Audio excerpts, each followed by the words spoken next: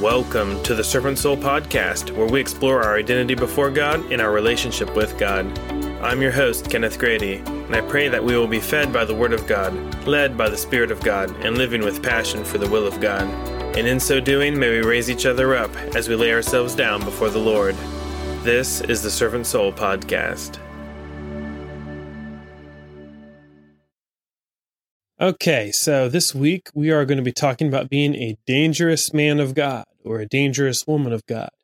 And before I get started, I just want to take a minute and say that I think we need to be cautious with concepts. And this week's topic was suggested by a friend, and I think it will lead us to some interesting points of growth if we pursue it with Scripture.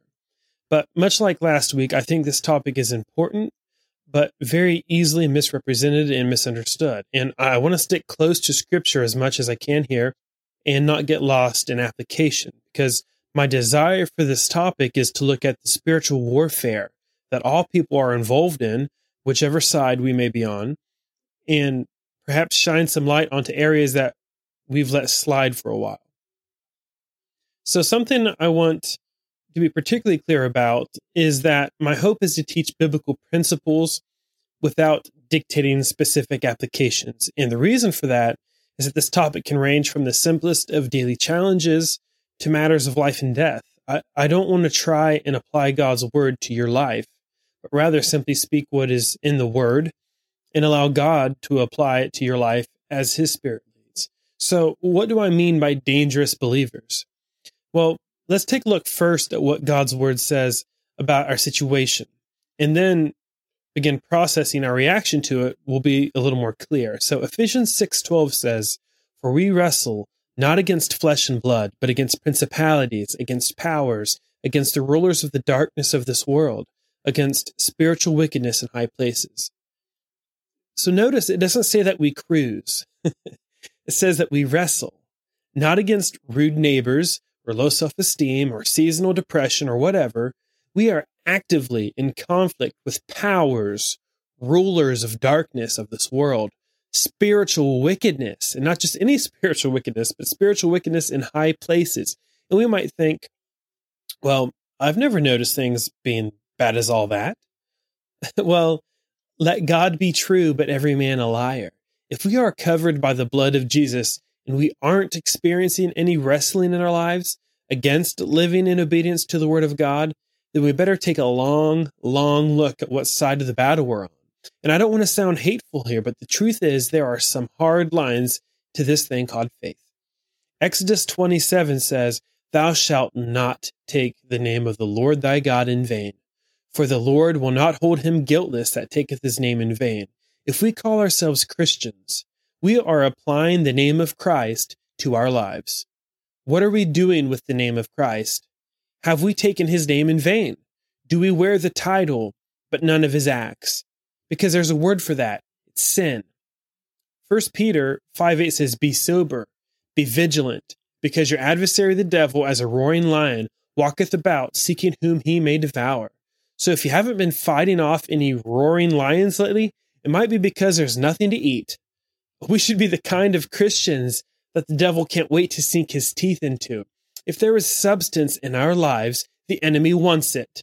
If there is substance in our lives, the enemy wants it. So how bad does the enemy want me?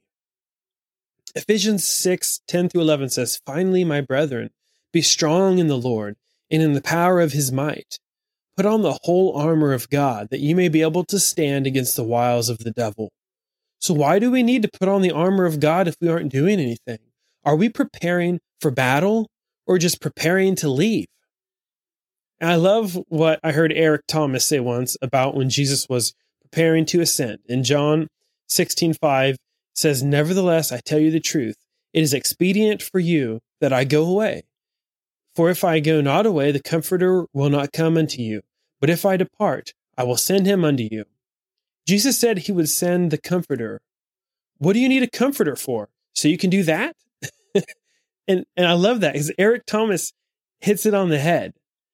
There is a battle raging between good and evil, and it's a dangerous battle. Marriages are at stake. Families are at stake. Churches are at stake. Cities and states and nations are at stake. And more importantly than all of that, souls are at stake. Evil is a danger to our loved ones, to our health, our relationships, and our very faith. So here's the question this week. If evil is dangerous to us, how dangerous are we to evil? 1 John 5:4 says, "For whatsoever is born of God overcometh the world. And this is the victory that overcometh the world, even our faith." So if God has overcome the world, and everyone who is born of God overcometh the world, and we have faith that brings us the victory that overcometh the world, then when are we going to take some authority in our lives and fight back against the prince of this world? If we are sons and daughters of the God who overcame the world, why are we still smiling and waving to the defeated prince of this world? Armor up and live dangerously to the evil that surrounds us.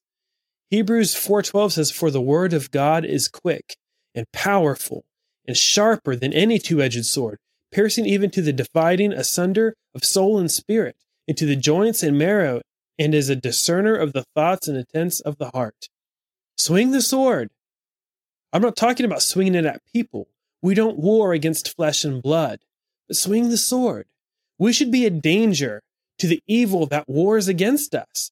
When the powers of this world are considering their next move, they ought to be able to see us suited up and threatening to their intentions. When there is an opportunity for the enemy to expend resources on waging war, we should be more than conquerors through the word of God and the blood of Christ. The enemy should be in danger of wasting his time in tempting us, in danger of embarrassing his servants by challenging us, in danger of facing defeat by bringing us into a situation he intends to use to shame the name of God, and God ends up being glorified, in danger of walking away from any interaction with us, being effectively reminded that he is a loser.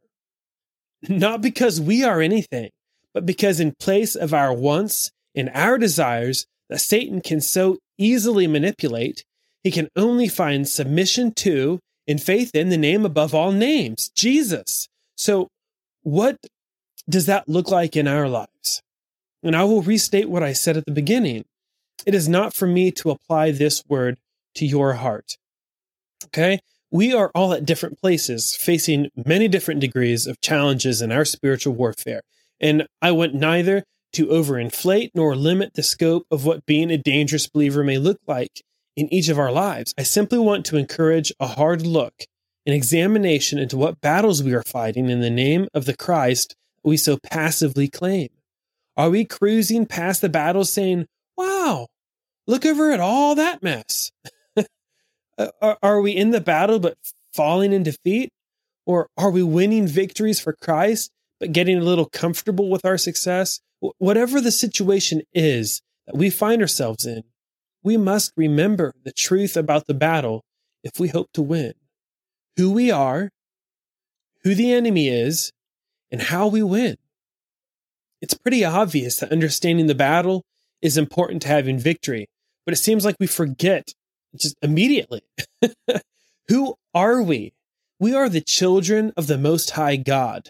If we have accepted Jesus Christ as our Savior, we are walking temples of the Spirit of God, conquerors through Christ, heirs of his kingdom. We don't have to play pretend earthly. This isn't home. Sin doesn't belong in us. We are the enemies of Satan and his angels, and when we walk within the will of God, there isn't a thing that Satan can do to defeat us, being confident of this very thing, that he which hath begun a good work in you will perform it until the day of Jesus Christ. It's Philippians 1:6. Who the enemy is. It isn't your boss, the government, your lousy parent, your pastor, your teacher, your neighbor, or your ex. Okay? We need to get our eyes off of each other, or we will never see the fiery darts of the wicked coming. We can't mind the things of God and the things of man at the same time. We can't be angry and hateful about all the people Satan has used to hurt us, and at the same time be preparing for what Satan is planning next. The enemy doesn't care who he uses to harm our life, and neither should we. Our enemies are powers, rulers of darkness of this world, spiritual wickedness in high places. If we are going to be dangerous to the enemy, we have to know who we are fighting. And lastly, how we win. I'm not even going to elaborate on this because I don't want to miss it. I'm going to read it straight from God's war manual. Romans 8:31-39 says this, "What shall we say to these things? If God be for us, who can be against us? He that spared not his own Son, but delivered him up for us all, how shall he not with him also freely give us all things? Who shall lay anything to the charge of God's elect? It is God that justifieth. Who is he that condemneth? It is Christ that died, yea, rather that is risen again, who is even at the right hand of God, who also maketh intercession for us. Who shall separate us from the love of Christ? Shall tribulation, or distress, or persecution, or famine, or nakedness, or peril, or sword? As it is written, For thy sake we are killed all the day long. We are accounted as sheep for the slaughter. Nay, in all these things we are more than conquerors through him that loved us. For I am persuaded that neither death, nor life, nor angels, nor principalities, nor powers, nor things present, nor things to come, nor height, nor depth, nor any other creature shall be able to separate us from the love of God, which is in Christ Jesus our Lord. Amen. Thanks for listening, and until next time, may we grow in grace and in the knowledge of our Lord and Savior Jesus Christ. To him be glory both now and forever. Amen.